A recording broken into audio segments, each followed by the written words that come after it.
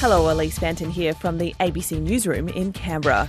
Authorities are warning of more fire danger ahead for Canberra, with conditions deteriorating from Sunday. Crews continue to monitor the fire at Beard, which is burning at advice level and is under control. But Emergency Services Commissioner Georgina Whelan says more poor weather is forecast for the week ahead. While we will require updated information from BOM as we move into the weekend, we are expecting the conditions to become dangerous again from Sunday for several more weeks. Close to 30,000 claims have been lodged after the large hailstorm which swept through the ACT on Monday. The National Insurance Council says the industry is using all of its resources to process claims, the majority being for hail-damaged cars. Campbell Fuller from the council says an early estimate of the cost is still being calculated. But it's likely to be in the several hundreds of millions of dollars, and the insurance industry continues to receive a large number of claims. So these numbers will continue to rise. The ACT Real Estate Peak Body says unit holders shouldn't despair over a slump in prices.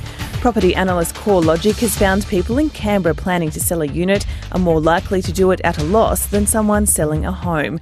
The fall in prices is partly due to the large number of high-rise units being built, but Craig Bright from the Real Estate Institute says profits are more likely to come to those who can wait. If you are prepared to take a long-term position, units are still renting quite well. If you're taking a short-term position that you want to turn it over in the next 2 or 3 years and make a significant profit, I think that's probably flawed at the moment. 4 ACT women are in the running for Australian of the Year awards, which will be announced tonight at the Arboretum. Jordan Hain reports. Women's Rugby League trailblazer Katrina Fanning was awarded the ACT 2020 Australian of the Year. She's now in the running for the National Award.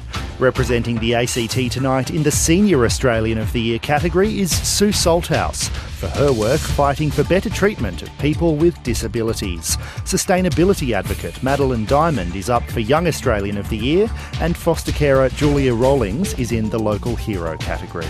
To sport, the Canberra Cavalry has secured its berth in the Australian Baseball League Finals Series, taking a hard-fought Game 2 against the Sydney Blue Sox, winning 2-0 at Blacktown overnight. After Brisbane thumped Auckland earlier in the evening, the Cavalry has now leapfrogged the New Zealand side into top spot in the ABL North East Division. Now leading 2-0, Canberra will be looking to claim the series in Sydney tonight.